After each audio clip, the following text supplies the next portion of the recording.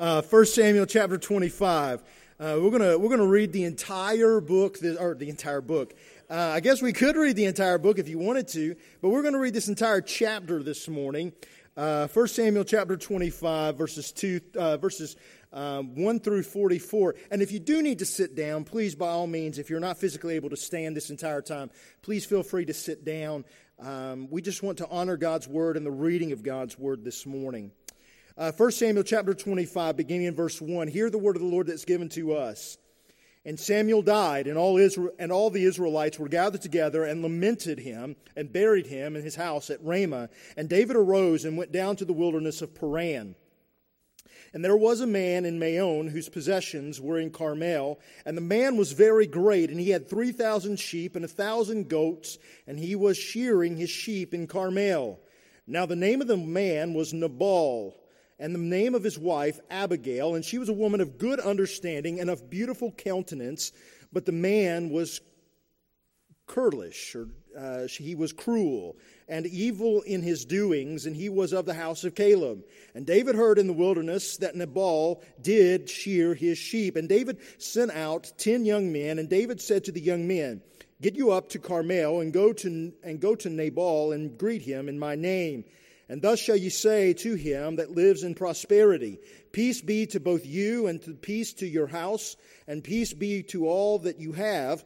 And now I have heard that you have shearers. Now your shepherds which were with us, we hurt them not, neither was there anything missing to them all the while they were in Carmel. Ask your young men, and they will show you.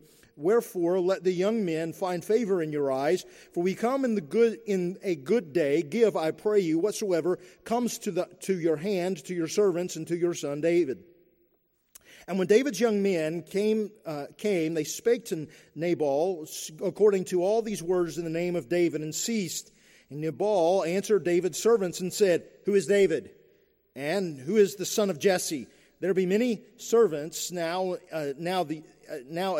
that break away every man from his master. Shall I then take my bread and my water and my flesh that I have killed for my shearers and give it to men whom I know not where they be?"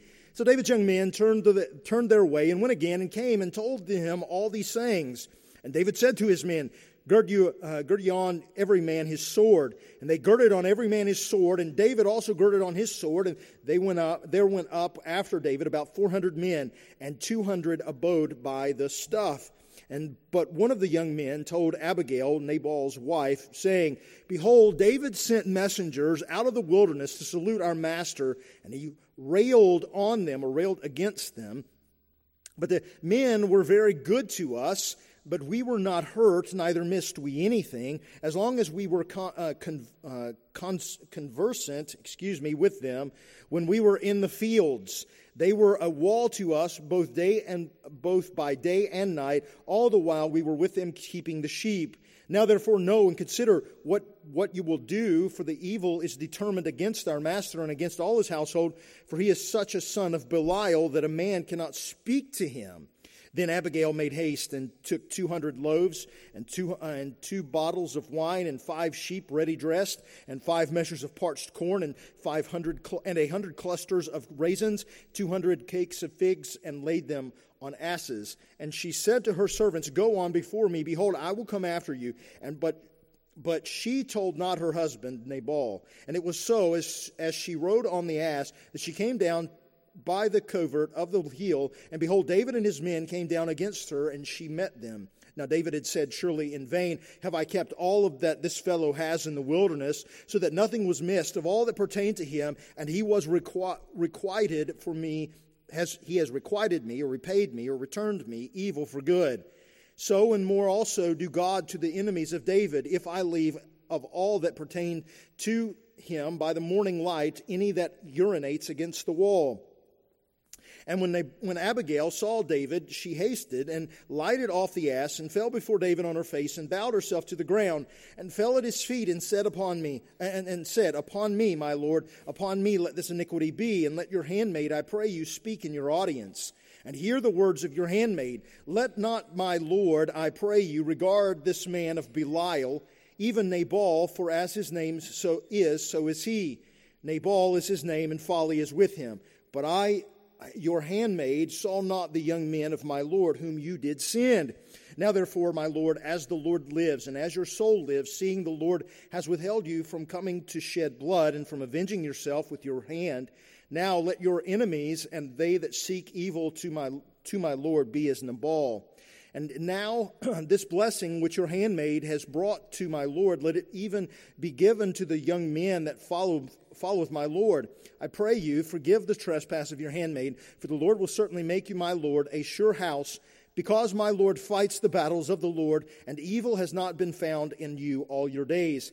Yet a man is risen to pursue you and to seek your soul, and the soul of my Lord shall be bound in the bundle of life, and the Lord your God, and the souls of your enemies, them shall he sling out, as out of the middle of a sling. And it shall come to pass, when the Lord shall have done to my Lord, according to all the good that he has spoken concerning you, and shall have appointed you ruler over Israel, that this shall be no grief to you, nor offense of your heart to my Lord, either that you have shed blood causeless, or that my Lord has avenged himself. But when the Lord shall have dealt well with my Lord, then remember your handmaid. And David said to Abigail, Blessed be the Lord God of Israel, which sent you this day to meet me. And blessed be your advice, and blessed be you, which you have kept me this day from coming to shed blood, and from avenging myself with my own hand. For in this very deed, as the Lord God of the Israelites lives, which has kept me back from hurting you, except you had hasted and come to meet me, surely there had not been left to Nabal by the morning light any that urinates against the wall. So David received of her hand that which she had brought him, and said to her, Go up in peace to your house. See, I have hearkened to your voice, and have accepted your person. And Abigail came to Nabal, and behold, he held a feast in his house, like the feast of a king. And Nabal's heart was merry within him, for he was very drunken. Wherefore she told him nothing less or more until the morning light.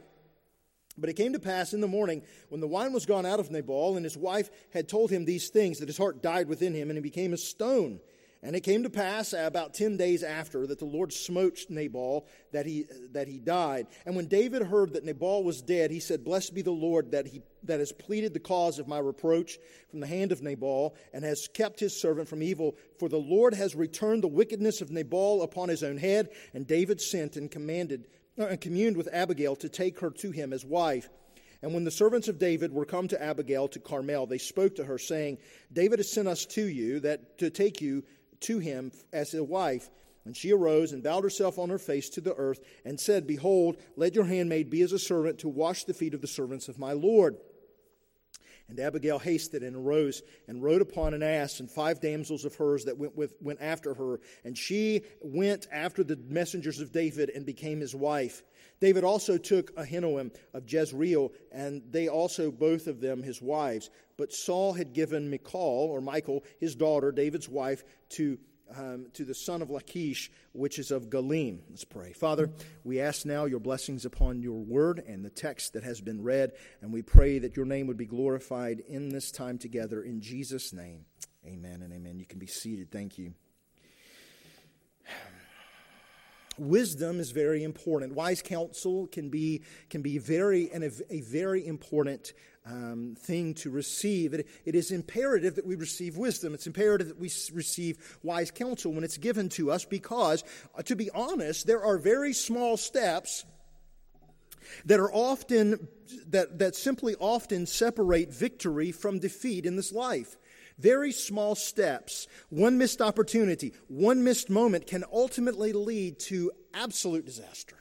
One small thing, one small opportunity taken, one small opportunity given can be the difference between life and death at times. And so last week we looked at David and at Samuel and the faithfulness that God had given to Samuel and his life, and how Samuel had used his life for the glory of God, and how he had served the Lord faithfully. And so now we come, because Samuel stands for us sort of as a bridge between chapter 25 and chapter 26. He does stand as a bridge to remind us that in the midst of all of this, God is still faithful to his people. That even in the midst of David running and Saul chasing and all the wickedness that is going on in the midst of the kingdom of Israel, God still has sons and daughters of God who love him and serve him faithfully. And so we look at now how David refuses vengeance. 2 weeks ago, we looked at how David refused vengeance against Saul. And now today, we take up a very interesting text because 2 weeks ago, he refuses to kill a man who's trying to kill him. Now, David is willing to kill somebody who simply, quite honestly, just he treated him with an insult. It's interesting, isn't it, that he's willing to not kill a man who was willing to kill him, and for an insult, he's willing to strap on his sword and go kill everybody. This is a man that is very interesting as we study through his life in 1 Samuel and then in 2 Samuel to come. But fortunately, David, as I said, David listens to wise counsel through a woman named Abigail. And so God blesses him and protects him from doing anything rash. And so that's the scripture says in Proverbs 19:20, hear counsel and receive instruction that you may be wise in your latter end. So how do we do that, right? How do we listen to wisdom? How do we receive wise counsel? How do we accept what God has spoken to us through, not only through His Word, but through the wisdom of those who will counsel us in accordance with His Word? How do we receive this? Well, this morning, what I want to do is I want to show you from our text. I want to draw a couple of truths, a couple of realities, 3 realities to be exact, from our text this morning. I want to show you how you and I accept wise counsel and make sure that we're accepting wise counsel in our lives. Here's the first one.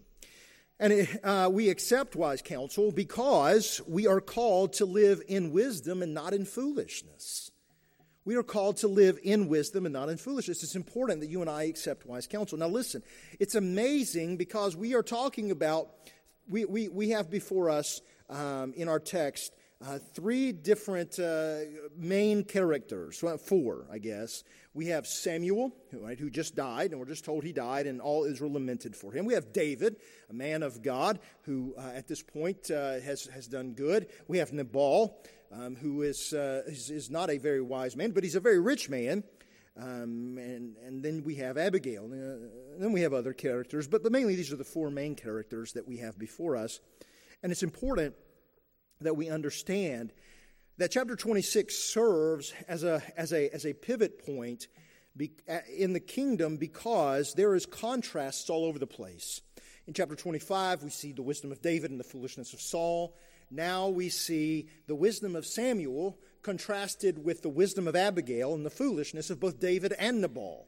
It's interesting how God gives us, even of our heroes of the faith, He's not afraid to show us the warts, their warts and all, which speaks truthfully to the integrity and to the absolute trustworthiness of Scripture. Scripture never hides when a man, even a man of God, acts like a fool, or when a man of God acts very rashly. It doesn't hide it. It doesn't make light of it. It doesn't try to just sort of gloss over it, but it sends it out there, gives it out there, warts and all, and says, this is the type of man that he really was.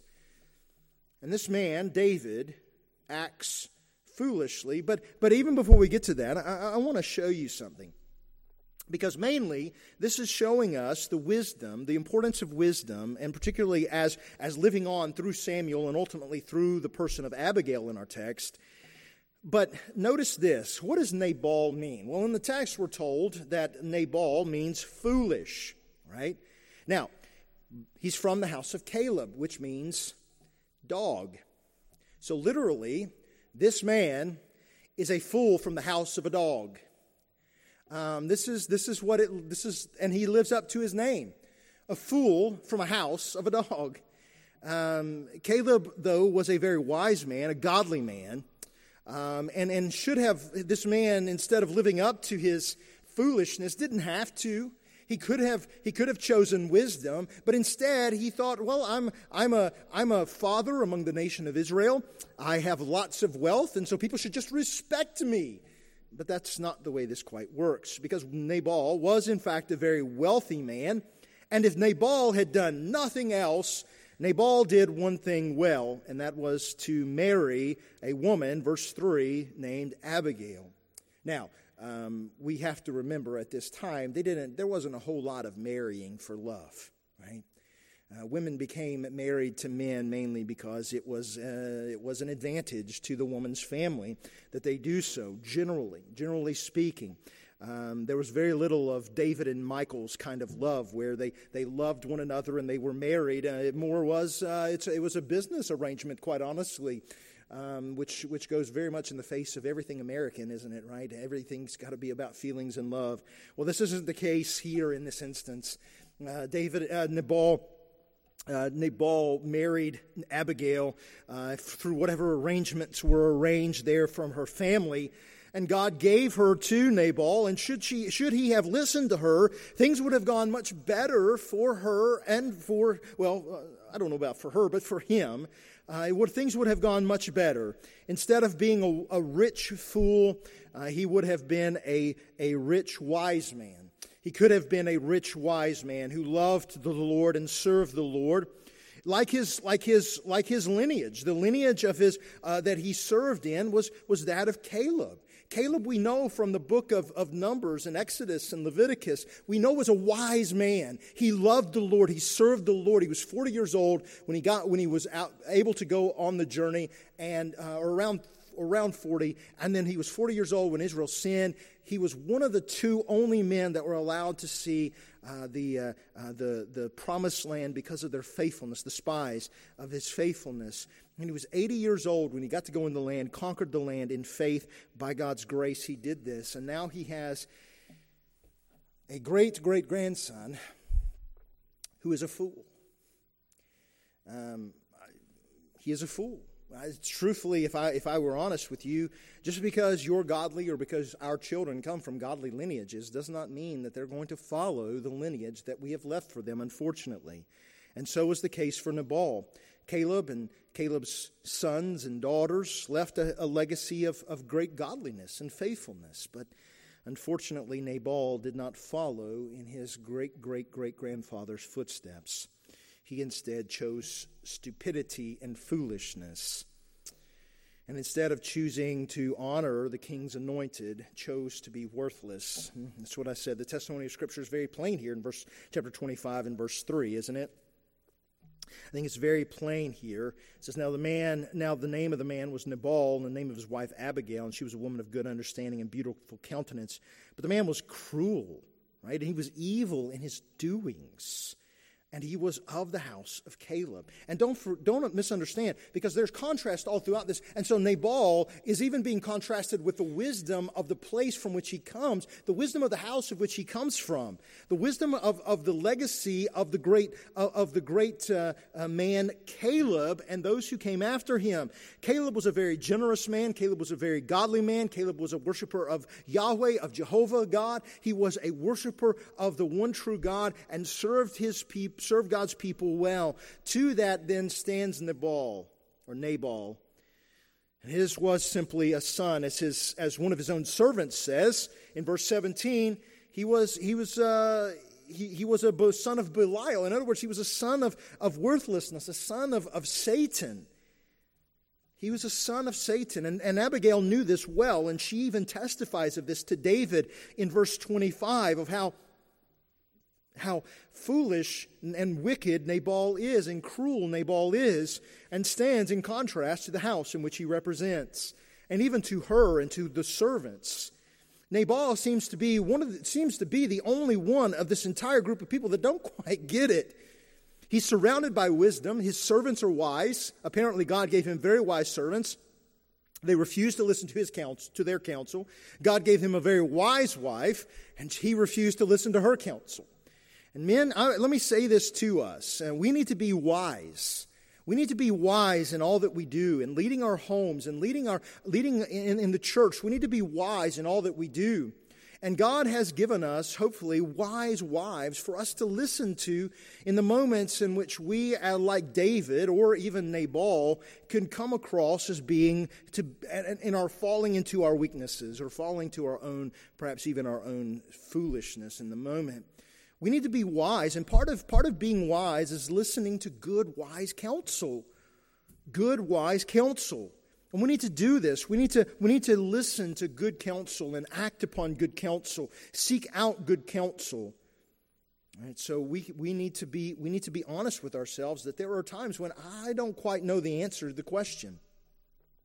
I don't quite maybe know the answer of what we should do or how we should do this or where we should go or the direction in which we should go. But I know that we need to do something. So let me seek out the Scriptures. Let me seek out good, godly counsel from those around me, from my local congregation, from my pastors, from those around me whom God has placed over me and been beside me so that I can seek out good, godly counsel. Because if we reject godly counsel, if we reject good counsel, if we reject wisdom, we should not be surprised when we fall into foolishness and when we make bad decisions. But here's a second reality for us. We are to love our fellow Christians and seek their good. We are to love our fellow Christians and to seek their good. This is why we need to seek out wise counsel. You say, well, I don't understand. Well, let me put it like this. Who does David go to? Does he go to a Gentile? No. Who does he want? Who does he seek counsel with? A Gentile? No. Who? A fellow one who was supposed to be a worshiper of Yahweh. Of Jehovah, of the Lord. He was supposed to be a man who was from the house and lineage of Caleb, therefore was an Israelite who was and was supposed to be a worshiper of Yahweh, of the God of Israel. And so he comes to them and he makes a reasonable request. And he seeks to in politeness and in humility, right? David, even as the anointed king, had no reason to do this, but yet he comes to Nabal with great humility, with great humbleness of heart and mind, sending his own servants to him to pay him honor, to pay him to remind him of the protection that he has given, right, to them. And yet Nabal responds with rudeness and crudeness, with evil speaking, with evil speech to this man who has done so much good to him, who has done so much right by him. This man repays evil for good. And Christian, for us, we're reminded that we are to treat one another with love and respect. We are to treat one another with great humility. We are to treat one another with honor, honoring one another, honoring each other above our own selves. We are to seek the good of others long before we seek the good of ourselves. Nabal had never even asked David to take care of this and to protect his sheep, to watch over his flock, and yet David does this as a man of God who loves the people of God and is trying to serve the people of God. And so he does this out of politeness and out of a sense of honor and integrity and duty to his fellow believer or someone who claims to be a follower of Yahweh. And Christian, let me say this. We are to do good by the household of faith. This is why it comes as a scorn to any local church that would have people who are not under the discipline of a local congregation who are cheating their fellow believers. My goodness, if they will cheat their fellow believers, I guarantee you they're not doing good business in the world. And so we who are God's people should do good by those who are of the household of faith, like David did to Nabal, who was supposed to be of the house of Israel, but ultimately proves that he wasn't of the house of Israel, not by faith anyways, by birth, but not by faith. And this is the point of it all. David is insulted because Nabal insults him, right? And you need to see this. You need to understand how Nabal insults him, right? In verse 7 it says, "And now I have heard that you have shearers, now your shepherds, which are," this is David's servants speaking, we hurt them not, neither was there anything missing to them all the while they were in Carmel. Ask your young men, and they will show you. Wherefore let the young men find favor in your eyes, for we come in a good day. Give, I pray you, whatsoever comes to your hand, to your servants, and to your son David. And when David's young men came, they spoke to Nabal according to all these words, and in the name of David, and ceased. And Nabal answered David's servants and said, "Who is David?" In other words, I don't know David. Now, this would have been impossible. He would have surely known David. He would have known who David was. I mean, it was all over the kingdom. Saul was out chasing the general, the commander of Saul's army, trying to kill him because he thinks there's an insurrection afoot. But not even in saying, I don't even know who David is, it was a slap, culturally, it was a slap in David's face. It was a great insult to David. Like, I don't even know who this guy is. It would be like saying someone that everybody greatly respects. Of course, I don't know in our day and time who that is, but someone that everybody greatly respects and say, oh, I don't even know who that person is. I don't even care about them. I have no use for them. I have no purpose for them. Someone who has deserved great honor and great respect, and having just a completely careless way of thinking about them. And so he even shows them. He even shows his cruelty here, because in verse 14, what does he do to them? Well, he rails against them. Right? I mean, this wasn't even just, get out of here. This would have been hurling insults and cursings and calling down curses upon them. This would have been a big deal. Right? This would have been a massively big deal.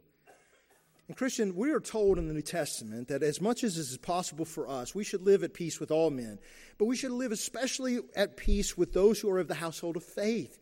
We should honor those who are of the household of faith. If we have something against them, we need to go to them. We need to honor the Lord by speaking it to them, not talking about it to other people. Right? We need to speak it to them. We need to have enough grace. Right? It's not easy. Right? When I may have sinned or you may have sinned against me, it's not easy going to you and saying, hey, you know what, brother so-and-so or sister so-and-so, they really hurt me when you said X, Y, and Z, or I saw the way you talked to your wife or your husband, or I saw the way you spoke to so-and-so or your kids, and that's just really that's not what God would have us to do.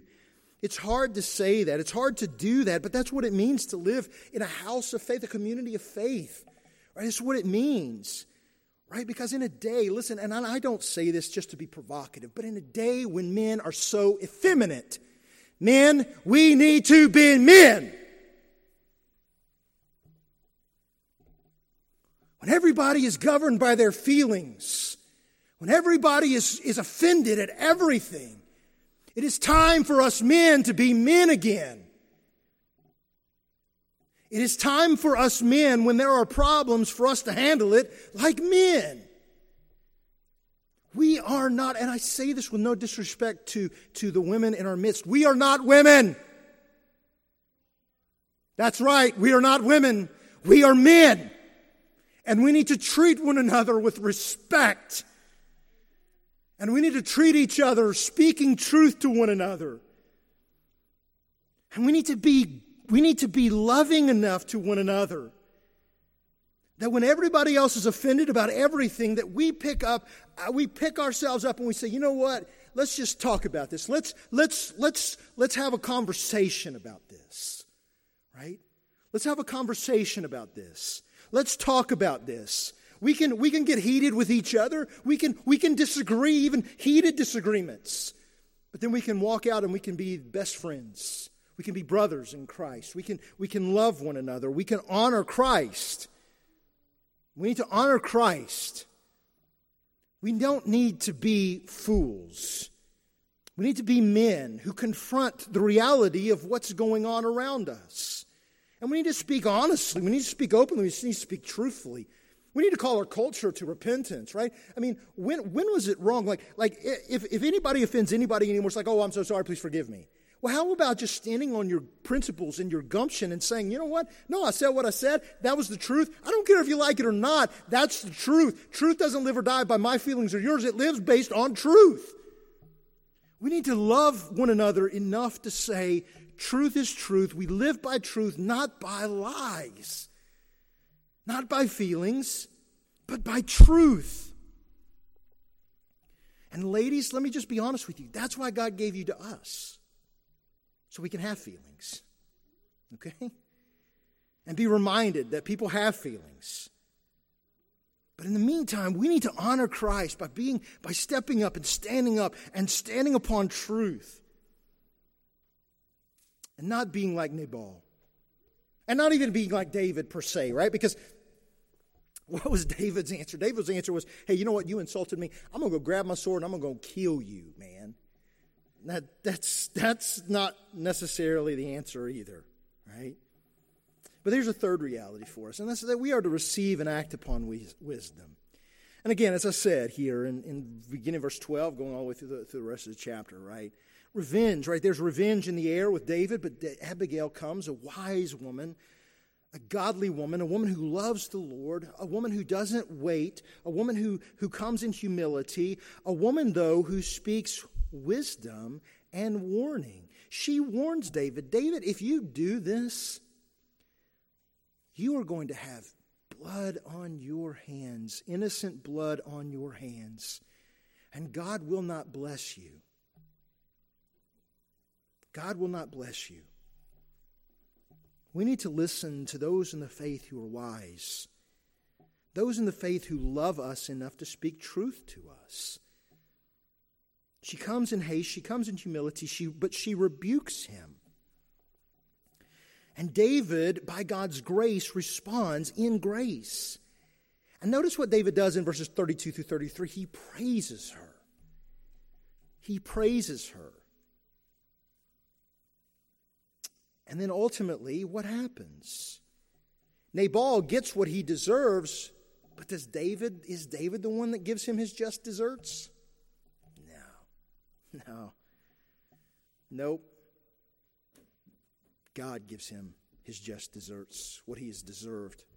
Now, what do you mean by that? Well, do you notice this text really does remind us of a text in the New Testament, right? Where we're told to sin not, right? To be angry, but don't sin. Don't let the sun go down on your wrath, right? Don't allow a foothold for Satan. Don't allow this in your life. Be humble enough to accept and give place to the wrath of God. David should have given that place, but instead he chose to strap on a sword and go a-hunting. Well, God, through this godly woman Abigail, rebukes him. He listens, he responds, and as a result of God granting David repentance, God pays Nabal back for his sin toward David. Nabal, knowing full well who David was, he was the next king of Israel. He should have respected him. He should have honored him, if for no other reason than the fact that he kept his stuff, right? He kept his stuff and protected it, right? If you want to get on most men's good side, just protect their stuff, right? Don't let nothing bad happen to their stuff, right? Well, this is what happens. This is not what happened, unfortunately, with Nabal. He didn't care. He was wicked. And so he sinned, and God repaid him for his sin. So let me just sort of close this all down by doing a couple different things here. First, let me show you where Jesus is in our passage. One, so we need to be reminded, because ultimately in our Old Testament, all of this points us to Christ. It always does. We have to always make a beeline for Christ and see how Jesus ultimately fulfills this. So let me say this to you. Jesus is the greater David who sends his servants into the world with a message of peace for those who will respond in faith. But he also sends us into the world with a message of judgment for those who will not acknowledge the rule of Christ. And some of us will be treated shamefully, i.e., what's going on in Haiti right now with the 17 missionaries who they are demanding $17 million of reward for, or they're threatening to kill them, right? Or any number of other places that we could go to, right, of the Middle East or other places where people who are Christians are calling upon their countries to repent and believe the gospel. We're not always going to be received well, but we will have a message. We always have the message of the gospel to preach about King Jesus. Second of all, Jesus is the greater David. Jesus is the greater David who does not act in haste or foolishness, but he acts with care and calculating precision in all that he does. And lastly, Jesus is the greater, and this may sound strange to you for me to say this, but Jesus is the greater Abigail, who took our blame and offered himself as our wrath-bearing and wrath-satisfying sacrifice for our sin. Jesus ultimately is the ultimate fulfillment of all of this. So how would I sort of apply all of this for us then? Well, Christian, I think there's a couple different lessons here for us. Let me give you a few. One, let us be very careful that we're not foolish. We're not foolish or being spiritually impoverished. Because truthfully, you can be, we can be very successful in this life. We can be very successful in this life and still be a fool. We can still be a fool. We can still be spiritually foolish nonetheless. Second of all, I think Abigail really does serve for us as a model for confronting someone when they do sin. Again, how did she do this? She did this respectfully. She did this in helping them to see their foolishness, the foolishness of the decisions that was going to be made, both in rebuking her husband Nabal as well as David. And she even helped others to focus on the Lord and his character and promises. Notice when in her response, if you go home and you read this later, and I hope that you do, take some time to reflect on this. Notice how Abigail talks to David. What is her point? It's not just, hey, David, don't do this because, hey, this is going to be bad. But she does this by reminding him of what and of who? She does this by reminding him of the Lord's faithfulness to David and his protection of David and his care of David and his promises to David and the character of God. And she doesn't do this based on her own wisdom again, but by reminding David of who God is. Of who God is. Christian, when we are facing being wronged, when we are facing trying to counsel and help people who have been wronged, our goal is not to help them to get before they get got. Right? You know what I mean by that? Counsel's like, hey, you better go get them before they get you because you want to get them before they get you kind of stuff, right? Our counsel should be, hey, remember who God is. Remember God's character and his faithfulness. Remember God's promises and who Christ is. And that God has promised to pay and to repay.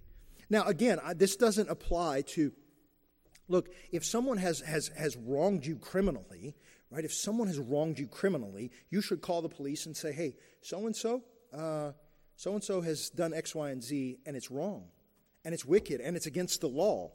So I'm not saying don't report them to the law.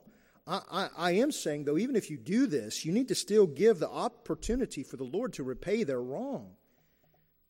Even in calling the law, even in filing criminal charges against someone who has sinned against you criminally, right? You should still give place for the Lord to work. Here's a third reality. So I spoke to the men, but women, let me say something to you as well. It is important for women in the faith to be strong in the faith. You are of vital importance to the life of a local church.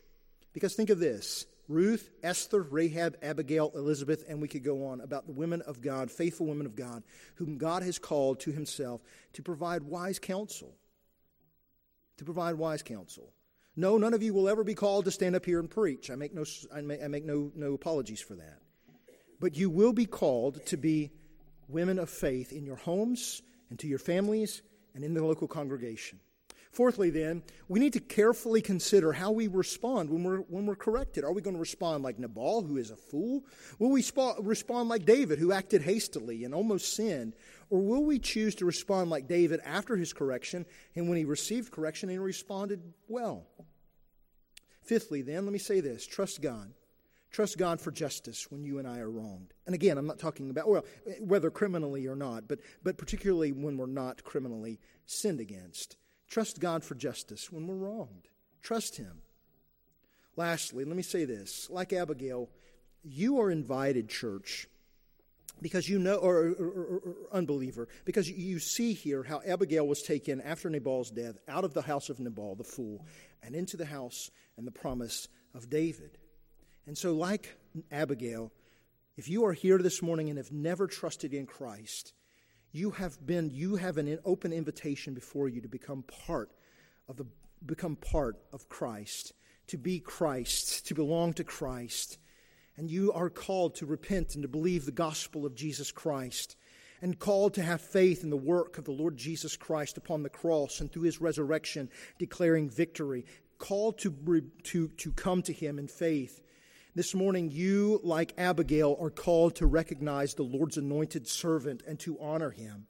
And we all are called in Psalm 2 to kiss the Son, lest he be angry, right? We are called to kiss the Son this morning. So whether you are struggling to forgive someone who has wronged you, or you are simply struggling with where you are in your faith, or you've never had any faith, and you are struggling to hear or to respond to the gospel call this morning. Trust Christ. Run to Christ. Flee to Christ. Trust Christ. He is enough. Let's pray. Father, We thank you for our time this morning in the Word. Thank you for reminding us of your faithfulness and the counsel of who you are. Oh God, there's so much more that could have been said, that could even now be said. God, we thank you that your truth is enough for us. We thank you for your word. We thank you for your mercy. We thank you for your grace that has been poured out and shed abroad upon our hearts in Christ. And truly, if there are those who have never come to faith in Christ, may you work now in their hearts to sovereignly draw them to Christ. May you do what you only can do, Father. And we praise you for all things. In Jesus' name, amen.